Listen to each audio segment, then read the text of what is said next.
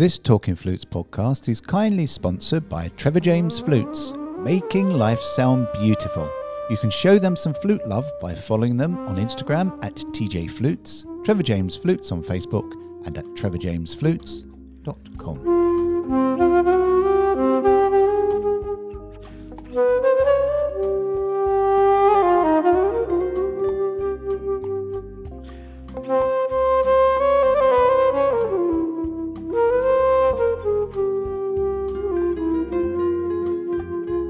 Hello everybody and welcome to this first coronavirus lockdown survival Talking Flutes podcast with me, a very croaky Jean-Paul Wright today. With over a third of the global population currently experiencing social restrictions, some extremely severe, I wanted to catch up with some of the wonderful flutists I know and who I've been trying to get onto Talking Flutes for ages, but are always too busy flying around the world, performing and teaching. And you can hear somebody giggling in the background already. They also are now experienced enforced governmental confinement, which for a musician not only decimates their livelihood by not being able to perform to an active audience, but which has had a major effect on their ability to earn money to pay the bills. So the first flute player who I'll be chatting to on this Talking Flutes Lockdown Survival podcast this week lives in Paris. Paris and flutists. I mean, it's just a great place to start, isn't it? She was born in Seoul, South Korea, but moved at an early age to Germany. She has lived and studied in Germany and France. Studied with Ida Ribera, Alain Marion, Jean-Pierre Rampal, Andras Adorian, Paul Mason, Nicolet and Pierre Varto. A multilinguist, she teaches at the École Normale de Musique de Paris and at the Issy-les-Moulineaux Conservatory of Music, again near Paris. In 1988, she became a laureate of the 5th International Flute Competition in Paris, Jean-Pierre Rampal, and in 2000, she won the Grand Prix of the Passementerie Péruth International Music Competition. Do you know me here? I'm not used to reading so much here. So this is London Calling. This is London Calling Paris. Hello, Hi. Mihi Kim. Hello. Hello, Jean-Paul. Yes.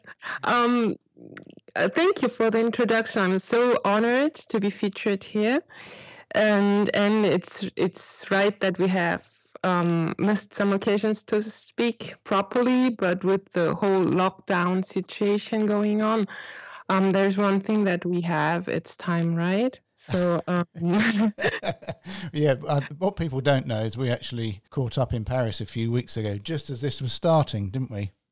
Yes, of course. And I had this lovely chance to test all the piccolos that you, how do you say this in English? Borrowed me? No. Yeah, we lent you some piccolos because I didn't know that you're absolutely a phenomenal piccolo player as well. I have many secrets. I don't tell everything. Actually, I was one of these crazy people. Just got for a certain amount of time got hooked on the piccolo and practiced like 5 or 6 hours a day. And and that was very, very interesting. And I actually love that instrument because it can have this purity of a sound, but at the same time the power of a big, huge sound, and then the energy which is underneath makes it more expressive, and it's very difficult, but I love it very much. It was a very good occasion to catch up again because I have stopped playing piccolo for a couple of years, even more, because of my schedule, as you said before. Well, there's just the thought of 4 or 5 hours a day practicing piccolos. The thought drives me bananas, let alone your neighbours. Oh, yes. No. Yeah, there are some tricks, but that's another topic. Sticking your head in the bag, yeah. Yeah. Of course, I have this huge Hermione bag where everything is stuffed in. And yes, just let me give you a small tip about piccolo practicing. It's that the first year when you study, because I was professor of piccolo at the École Normale for some years. The first year you just learn to have the capacity of endurance, of playing like 4 or 5 hours without harming yourself nor the neighbors. It's all about the resonancy, the lower registry resonancy. So the first year would consist to develop a very relaxed tongue and throat in order to make the bottom very heavy and not to fly away whatever you need to do. And of course, not playing all the time fortissimo, because this can have serious consequences on your hearing. Just the thought of playing the piccolo for longer than 5 minutes scares me.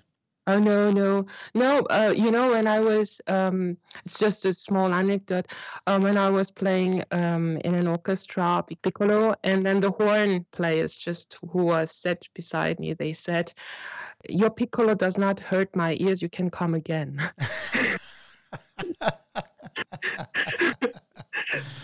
Oh, well, that's the highest compliment. Highest compliment indeed. Lovely. So, Mihi, how long have you been in lockdown in Paris?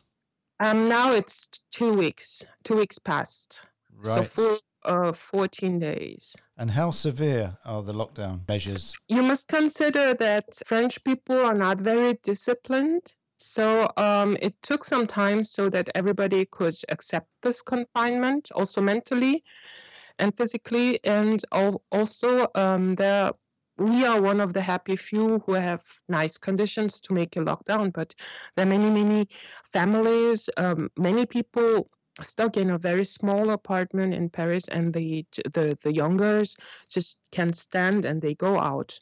But there's police patrolling around, and there is a fine. So at the first, the fine was like 50 something euros. And rapidly, like 3 days after, they realized that it's not going to help because people are just going outside and pay the fine. So they raised it in 135 or 150 or something. And then right now, if you get caught 3 times within the month, you have 6 months jail time and a lot of money, I think 3,000 euros or something. But despite the fact that they're so strong about this, they did 3 million controls, as I have heard, and they have given away 230,000 fines. Wow. So this is hilarious. This speaks a lot about French mentality. At the same time, I kind of can understand. But on the other side, we all agree that this is something very, very important and we have to be in lockdown. So we're getting through this.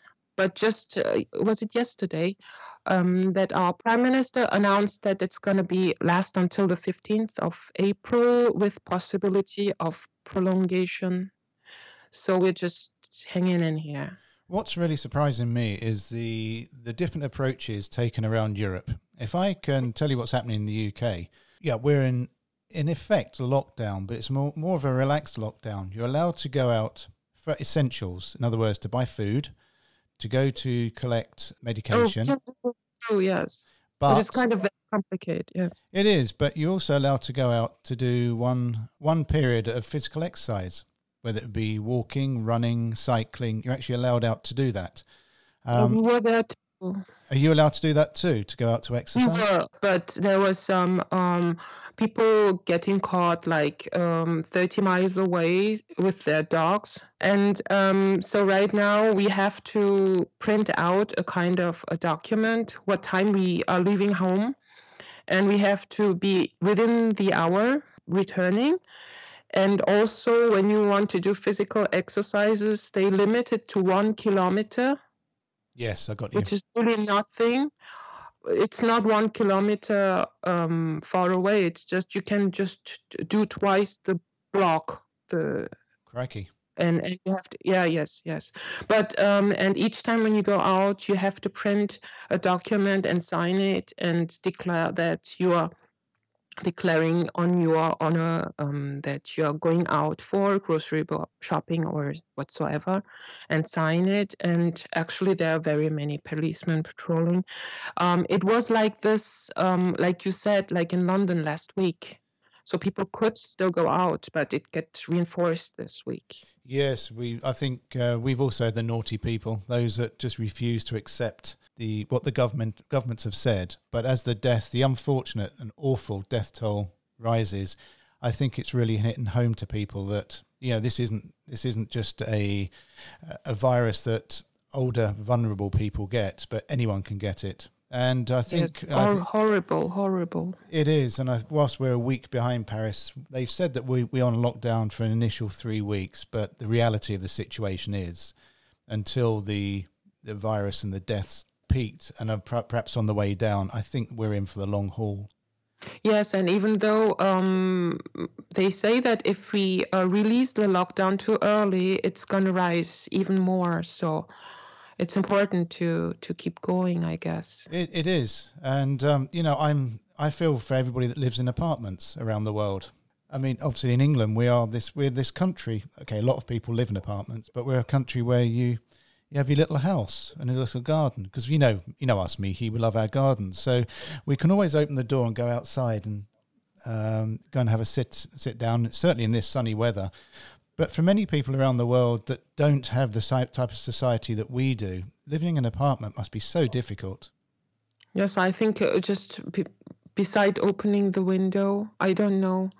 The other thing is that when I open my window, I am one of the fortunate one who has a garden.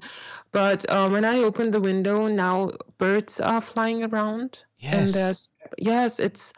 And nature always gets to its ends, right? So if we cannot go out, nature's coming inside. So and the lovely weather, it's incredible. We all want to go out and we can't, but the weather is coming.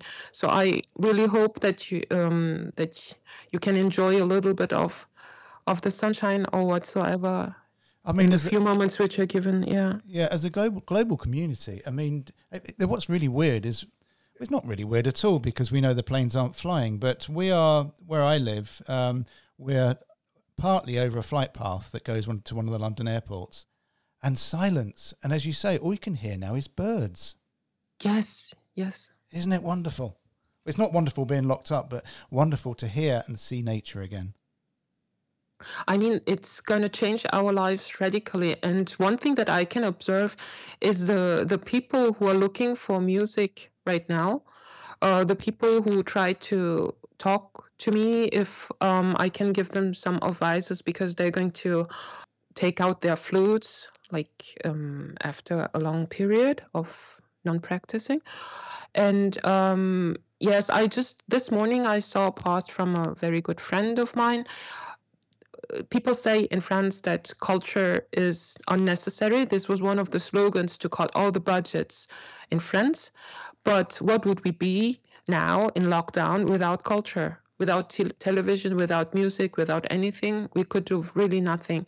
So as one said, that music is a way to travel without moving. And I really hope that people will be more sensitive to the importance that we represent. So how difficult are you finding it as a musician to practice, Mihi? As I can say, for myself, not that much, because I have lovely neighbors, and when I finish a piece, they're applauding. And yes, so that's really nice. I try not to open the windows though when I play. French people, some of them are doing this, and they get some angry messages. Some colleagues do not have the luxury to practice in their own home, and so they are kind of blocked. Everybody is very tiny, living in tiny apartments and side by side.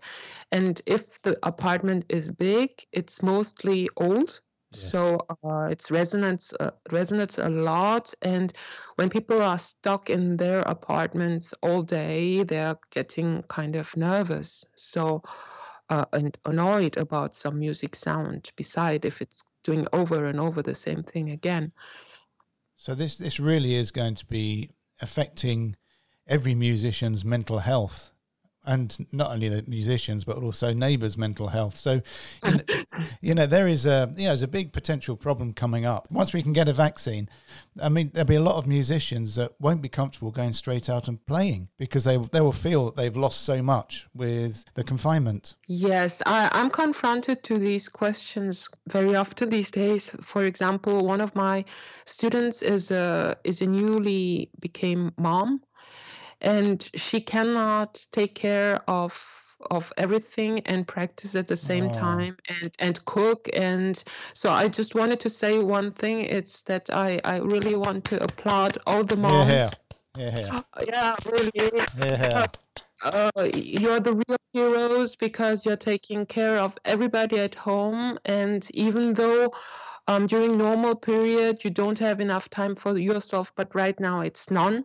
So I'm developing some practice tips without playing, and when you can play, when you can that you can do late in the evening. Excuse my English; it's not my first language.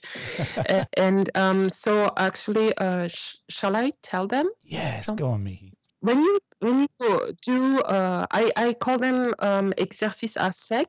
It's dry exercises. So you put your flute, your embouchure on your left shoulder, and you take your flute just like usual.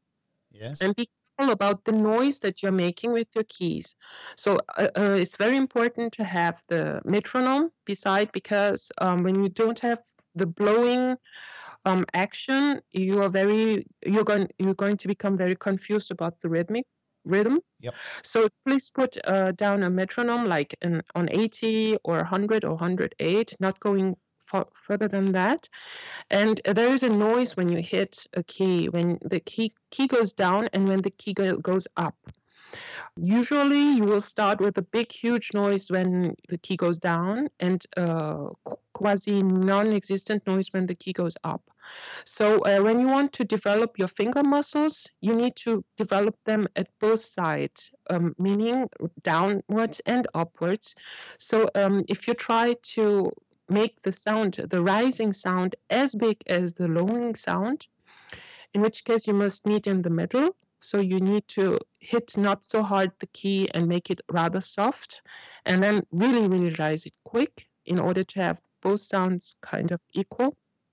Then it will train your fingers as much as necessary. So the thing is that, in my opinion, since you cannot blow and move your fingers and accumulating all the difficulties together, and having a lot of time to practice, we can be smart and separate the difficulties one by one and attack them like this. So actually, this student who is a mom, I told her that she would need just a little bit less than 30 minutes of time to check if everything what she practiced in her head is going along as well. So sound exercise is the same. For sound exercises, you can have 2 strips of Scotch tape put on the head joint so that you have a kind of 2 millimeter gap between both strips.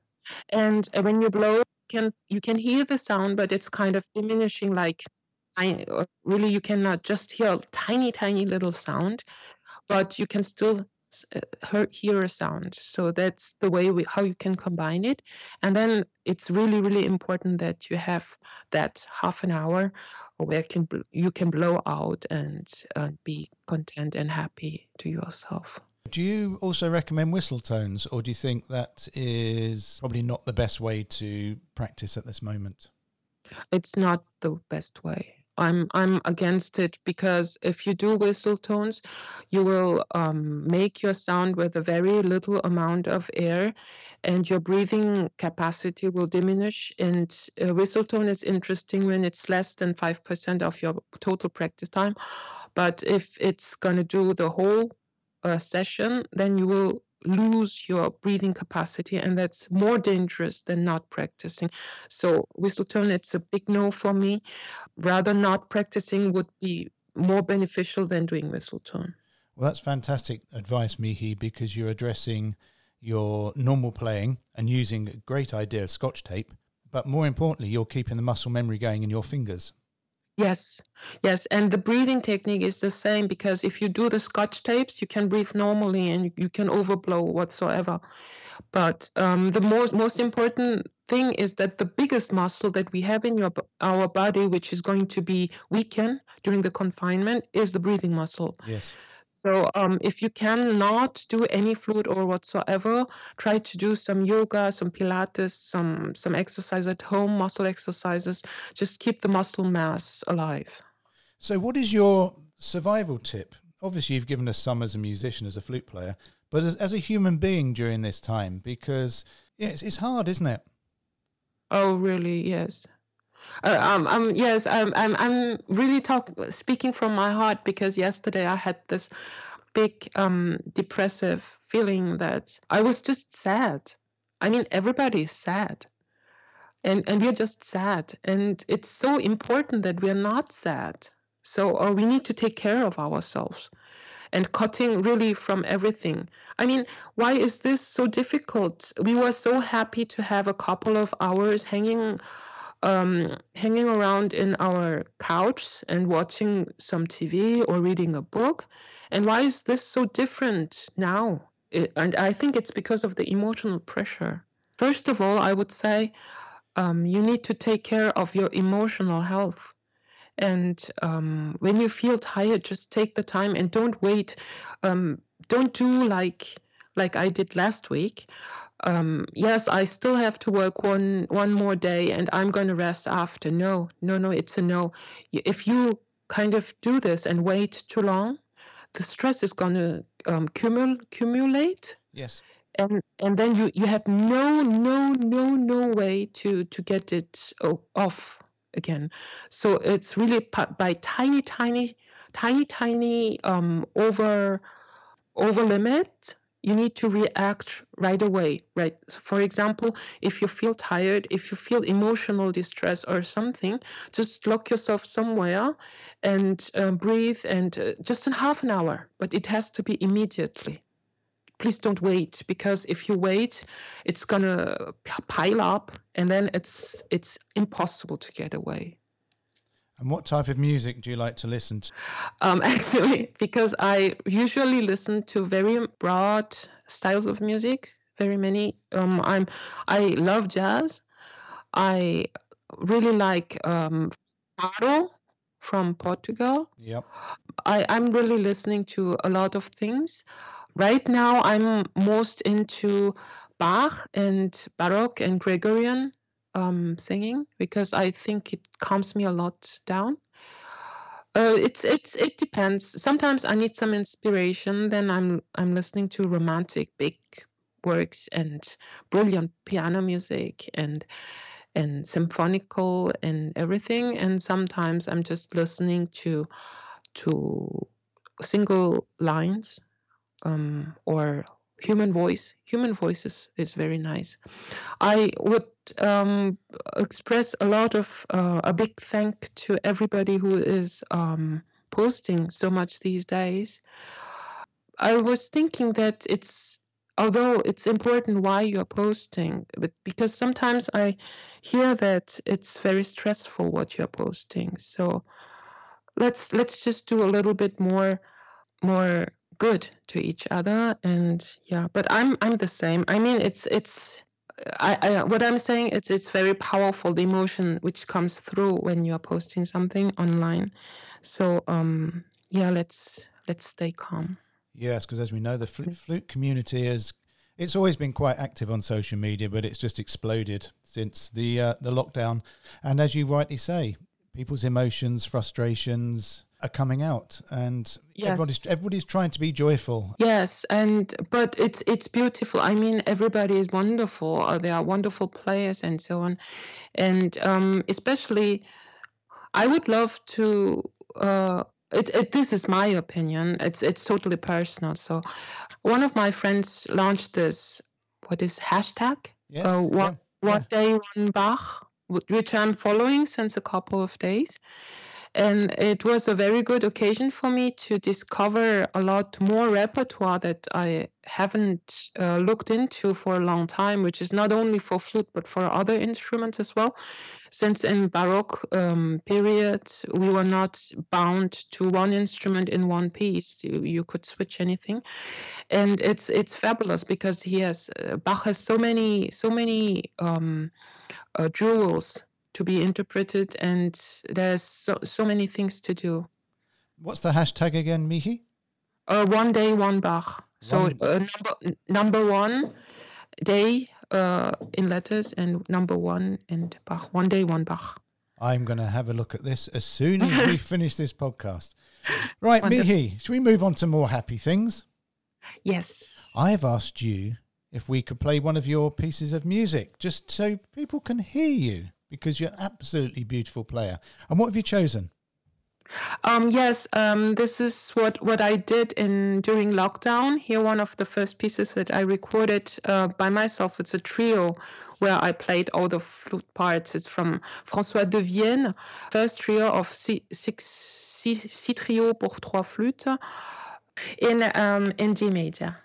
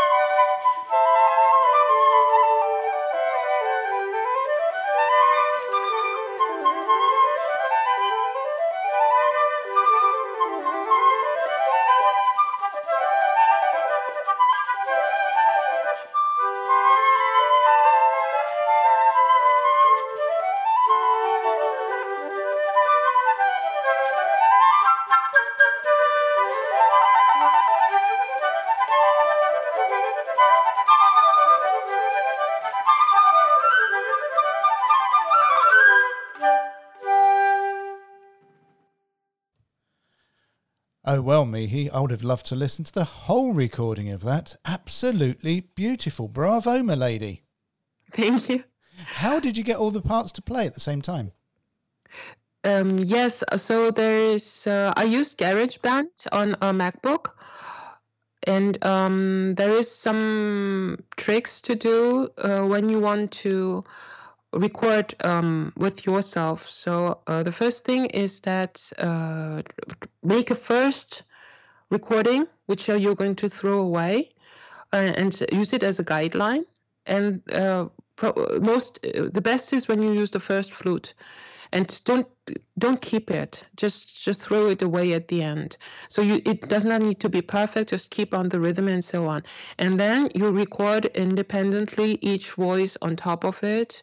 And then when you do it to put it together, when everything is there, you throw away the first flute and you play again on top of it. And then it makes it more natural. The second tip is that when you record, that you need to be reactive. Whenever you play lower notes, like the lower register, please anticipate your notes and play them almost too early, because on recordings they come always too late. And then at the end, it's nice if you can specialize. I don't know how do you say it in English. Put the first flute on the left, the second in the center, and the third on the right. And then you will have a kind of panoramic experience, and that sounds nice too. Right. Mihi. You know everybody. Jean-Paul. You know everybody in the flute world, and everybody knows you. Yes. No, I know a lot of people. By the way, I say hello to all my friends. Because I was so long in the milieu. I started studying with Alain Marion in Paris when I was 15. And then by accumulating all these magnificent teachers and maestros, I had crossed paths with very, very many people. And for a very long time, though. So you told me once, when you came over to London, we had lunch. I made the comment that you're always happy and smiling. Oh. And you said, yes. Yeah, but you feel like you weren't always like this. Sometimes you're very, very serious. Yes. So I'm very, very serious when I'm teaching. My students are all freaked out when they come to lesson. And that's very funny, because I'm smiling like this, I'm doing jokes, and I explain it in a very simple way and so on, but probably they're freaked out because I hear everything. I mean, I hear a lot. I cannot say that I hear everything, but I hear a lot. And I'm just saying my comments are like 2% of what I'm hearing. So, probably. What can I say? Yes, I was I was very sure about myself when I was little. And then when I came to, oh yes, this is interesting. I'm an Asian, so I have an Asian face, and I grew up in Korea, but I also grew up in Germany when I was little. So I was used to have kind of a very natural way to communicate with European type people. And this was very funny, because when I looked into the mirror, I'm always surprised that I am an Asian. And also the thinking and so on. And actually some of my friends, my Japanese friends, they told me that you're really European and so on. But it was, the difficult thing was to have many cultures inside my body. So this is a kind of hello to every multicultural person. If somebody would ask me, what is your primary language? There's going to be a very big blank, because I actually speak 4 languages, and English is probably the third or the fourth. Yeah. First of all, I feel most comfortable in French, in German, and in Korean, and English is a little bit behind. In my head, if you ask what I am, in which language I'm thinking, I don't know if it's interesting. This can I cut it up? Yeah, very much. I was going to ask, what language do you thinking? Oh yes. So if I'm thinking, actually, I think in no language, and this is like I hold an apple in my hands, and this, and then I can say apples, saguá, Apfel, Baum, in any language, and it comes immediately. So I was consulting a linguist once because I found it very interesting, and she said that there is a precognitive state of language, and that I have to navigate only in this pre-language state, because if not, I get my languages mixed up. Ja, und jetzt kann ich auch auf Deutsch sprechen und das ist überhaupt kein Problem, weil ich lieber auf Deutsch spreche als auf Englisch und il y a aucun problème si je parle français parce que ça, c'est vraiment le plus confortable parce que je m'en sors, enfin, je m'en sers tous les jours. Yes. So she said that switching from one language to the other, like this rapidly and without translating, it's only possible if I can think in a precognitive stage. Right. So you're generally one of the few global citizens that are happy in many, many different languages. So where is your heart? If someone was to say Mihi, what are you? My teacher, Professor Paul Meisen, he stand there with his smile and he said, I'm a cosmopolitan. Yes. Yeah. So on my heart, I love people. I love people, whatever language they speak, wherever they come from, what age they are, if they're grumpy, if they're nice, if they're smiling. I'm home in company of people. And I can confirm that. I've only ever known you to be smiley and happy and genuinely interested in the person you're talking to.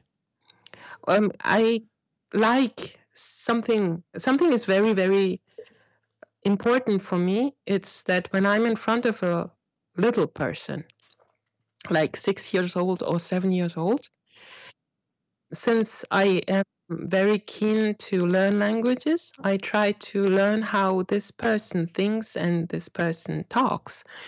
And so I'm adapting my language to the 6-year-old. And it's very funny because the first lesson of a 6-year-old who touches flute, she comes and let's say it's a girl, she comes and she sits there. And there's a big silence. And the mother is beside and she doesn't know what to do. So she waits. So I sit there, I take the chair beneath her and I sit down and I wait. And I wait. And then she looks at me and she says, you must say something. And I say something. And then she says, no, you're silly. Then I said, I'm not. And then she gets totally confused and the mother is laughing. And so it goes on, and then we become best friends. And then when she takes the flute in the hand, she blows into the flute because I'm doing it. But she wants to do the same thing. And she's frustrated because she cannot play like me. Because I'm her friend. So she must do it like me. So at that point, I start, I show her what to do. And like in 2 months and so, she can play Arlésienne whatsoever. And it goes really, really crazy fast after that because the kid has the motivation. This is one of my dearest things, experience that I have not very often, really not very often, once in a really, really long time. But when it happens, then I'm very, very glad about this. But you're exactly right. Your students they rapidly improve over a very short period of time, don't they? Yes. It's because improving, I mean, I don't know about improving. It's that when I have all this information, when I listen to somebody, it's mostly that I try to think like this person. And when I understand the person, then I can understand what's blocking her or him. And then I try to figure it out. And it's not that I make them progress quickly. I'm talking about professional students. It's that I'm pulling away the blocking element. And then it goes fluent. And the one I wish to everybody is that to achieve their potential. And this is one of my goals in the teaching. I mean, I cannot make somebody play better than they are meant to be, but I can at least try to unleash their potential at 100%. Now, is this specifically something that you've learnt, that you've brought out of yourself, or has one of your teachers in the past done similar to you? I had a lot of luck with my teachers. Mostly the last teacher I had was Pierre Varto, and he was a wonderful teacher to me. And he saw that I was a good teacher, because before that, let me say that I'm coming from a family where everybody is a professor. So when I was 10 years old, my mom, who was a professor, told me that if you don't go practice the flute, you're becoming a professor. And then I said, no. And then I practiced flute. So, but somehow the life always catches you up, right? And then at some curious coincidence, I had to become a professor, and I became it. And then Monsieur Artaud told me that you said something in the entry examination of the Paris Conservatory to become a professor, certified professor, nationally certified professor. He told me that you said something that we could genuinely feel that you love the student, that you're interested into the student. And this is what I want to say to everybody. It's that the teacher needs to know you in order to understand your problems and fix them. And most of all, when the teacher can understand, you have different figures. You have the professor who cannot understand what you're struggling with and who has a lot to say. Then you have the other one who understands, but he cannot say anything. And then he has the one who does not understand and has nothing to say, but that's quite eliminatory, I guess. And then you have the teacher who understands you and who has a lot to say. So, I mean, if I could get all these wonderful teachers, it's also because I was very quick to leave a teacher when it's not good, when it was not good for me. So the important thing is that you need to find your teacher who understands you and who knows, who can express himself as well. So that's probably the most, I even don't know why I'm saying this. I'm sure we all know people that fit into each and every one of those boxes, Mihi. Yes, so actually when you have the right teacher who understands you and who can explain you what's wrong with you, it's not about the teaching, it's about the confidence. Because if you are with a teacher who does not understand you, you feel lonely. And you will always try to improve yourself and please the teacher, and doing whatever you're not capable of doing in order to get a compliment and modify yourself. And that's not okay. Because whenever you try to change yourself, you're not going to be as good as the person who is born that way. And then you will always be second. And then at some point you will understand that you are born wrong, because it's not the way that you should be. And this is so dangerous. I have a lot of students coming to me, and I have to fix this because they are really, really in that belief that something's wrong with them because their teacher told them so, and they desperately want to please the teacher. And in the first lessons, when I'm seeing somebody and the person is so eager to please me, I'm saying, I need to know who you are.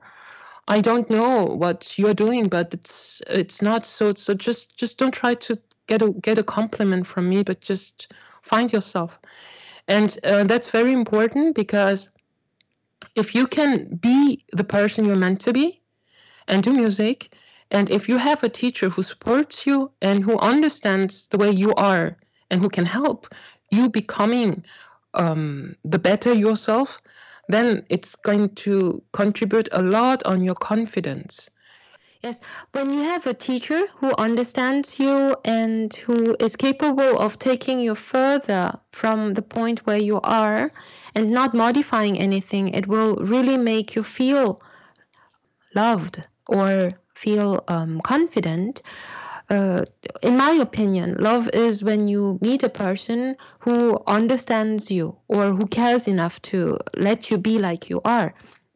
And this is probably what my teachers wanted me to understand, that actually I was so eager to try to become like somebody else where I was not supposed to be. And then I was frustrated because I was working so hard and I was not as good as they were. And that was the kind of turning point when I understood that actually I had to find my own way to develop things and so on. And this is where the language thing comes very handy, because I sincerely believe that everybody is communicating through their body language, as you said at the beginning, their face and everything. And then it's just that don't try to modify anything, but just see what you see and try to make it better. It's always very hard, though, for someone to make that decision to leave their teacher, isn't it? Yes, because there is a very effective investment in it. The point is that when you have had a teacher with whom you are very close and you had spent so many years to please him or her, it's kind, and you want to leave that person only when you are ready and when you have pleased him or her. But actually, I doubt that it's going to happen. So the best moment is actually when you are still in good terms and when you can say thank you. I have learned a lot, and please forgive me. I have to go somewhere else, and I will come back when I'm ready again. Oh, that's really sweet. So in effect, we're all little tiny birds that when we feel the need to fly off, we can fly off to learn other tricks. Yeah, but this is a lot of pain, you know. I was thinking when the baby bird has to leave the Yes. mom, they must be very, very sad, right? Yes. And so, yes, that's probably the first thing I had to learn when I became a professor, because when you are just a teacher, you usually keep your students for a very long time. When you're a professor, especially at École Normale, you only have the students for 1 year or two, maybe three. It's very rare when you have more. And then eventually you have to let them go. And it's like a given time. It's a kind of a different functioning. The thing is that in 1 year or in 2 years, you give the person the most important informations to make them become independent. So actually, when you have your first lesson with me or with other wonderful professors in the École Normale, it's that you go from the starting point that we are going to prepare you to leave. So it's like when you do groceries, like now.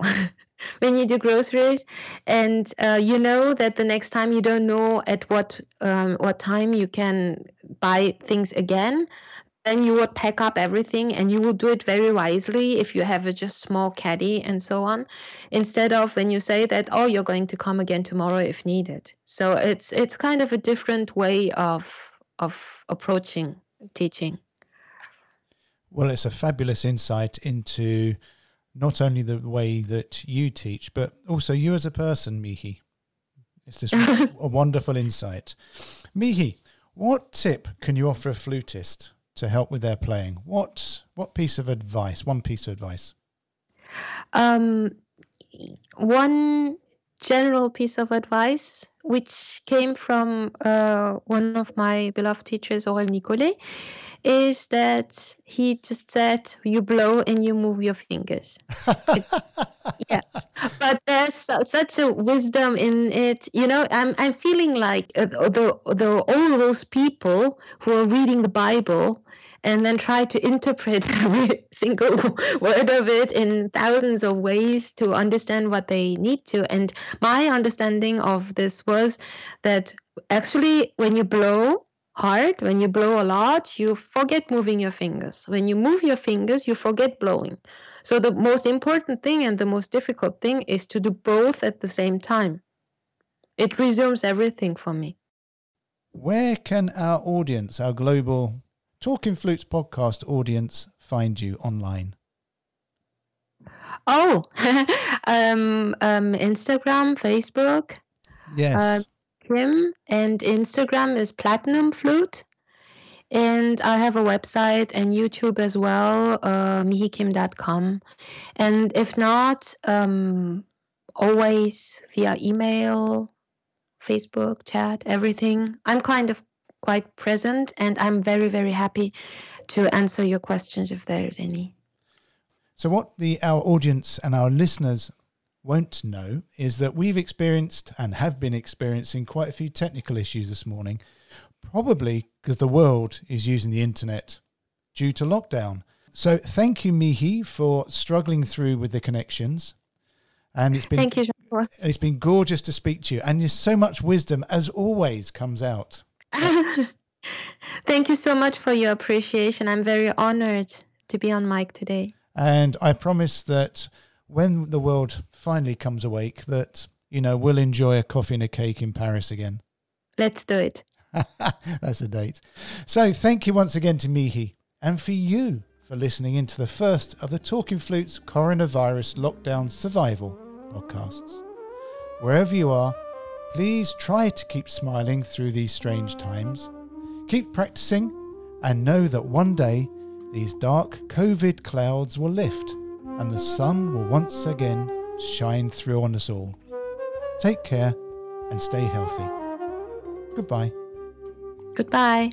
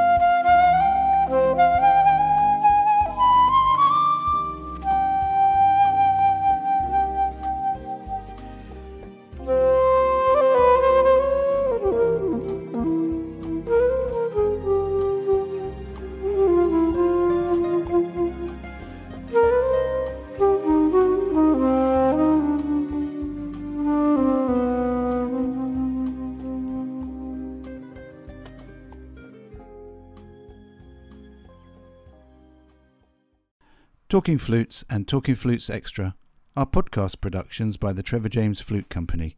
For more information, visit trevorjamesflutes.com.